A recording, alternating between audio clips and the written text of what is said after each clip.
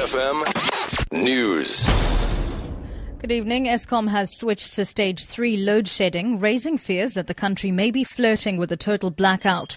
South Africans have hardly adjusted to stage 2 blackouts when Eskom issued the latest statement. 3,000 megawatts have now been taken off the national grid as Eskom battles to repair sputtering power stations.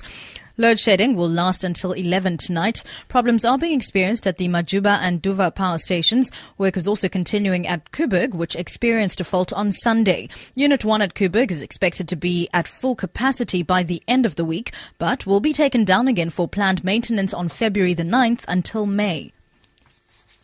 Cape Town Metro Police have arrested 2 people in a multi-million rand illegal counterfeit cigarette and abalone bust at a warehouse in Lansdowne.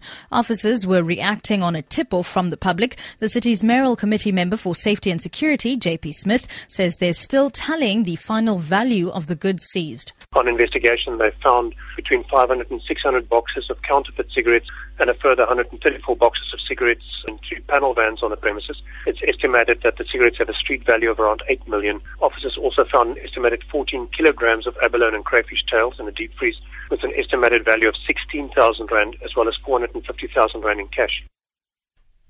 A man accused of murdering ticket tout Tofik Jacobs at a Cape Town filling station will appear in the local magistrates court again in April.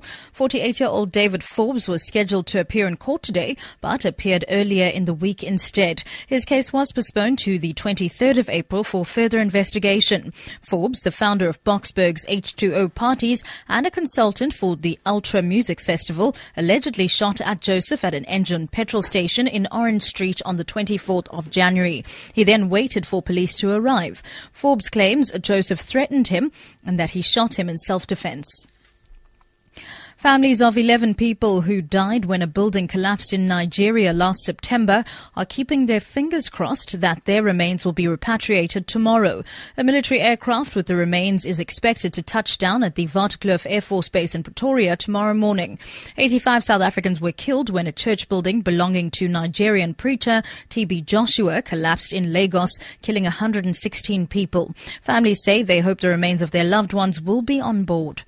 I'm hoping that is amongst the 11. That's what I'm hoping for. We hope we will get a closure. It's not easy, even if we bury next week. And finally, an Australian woman has won the annual race up the Empire State Building stairs in New York City for a record 6th time. Susie Walsham dashed up 1,600 steps to the 86th floor observatory in 12 minutes and 30 seconds. The men's race was won by German runner Christian Riedel, a first-time winner who came in at 10 minutes and 16 seconds. The Empire State Building run-up is one of the most well-known tower climbs in the world. For Good Hope FM News, I'm Subs Matiela. Follow us on Twitter at Good Hope FM or Facebook.com/Good Hope FM. Good Hope FM. Good Hope FM. Get connected. Maybach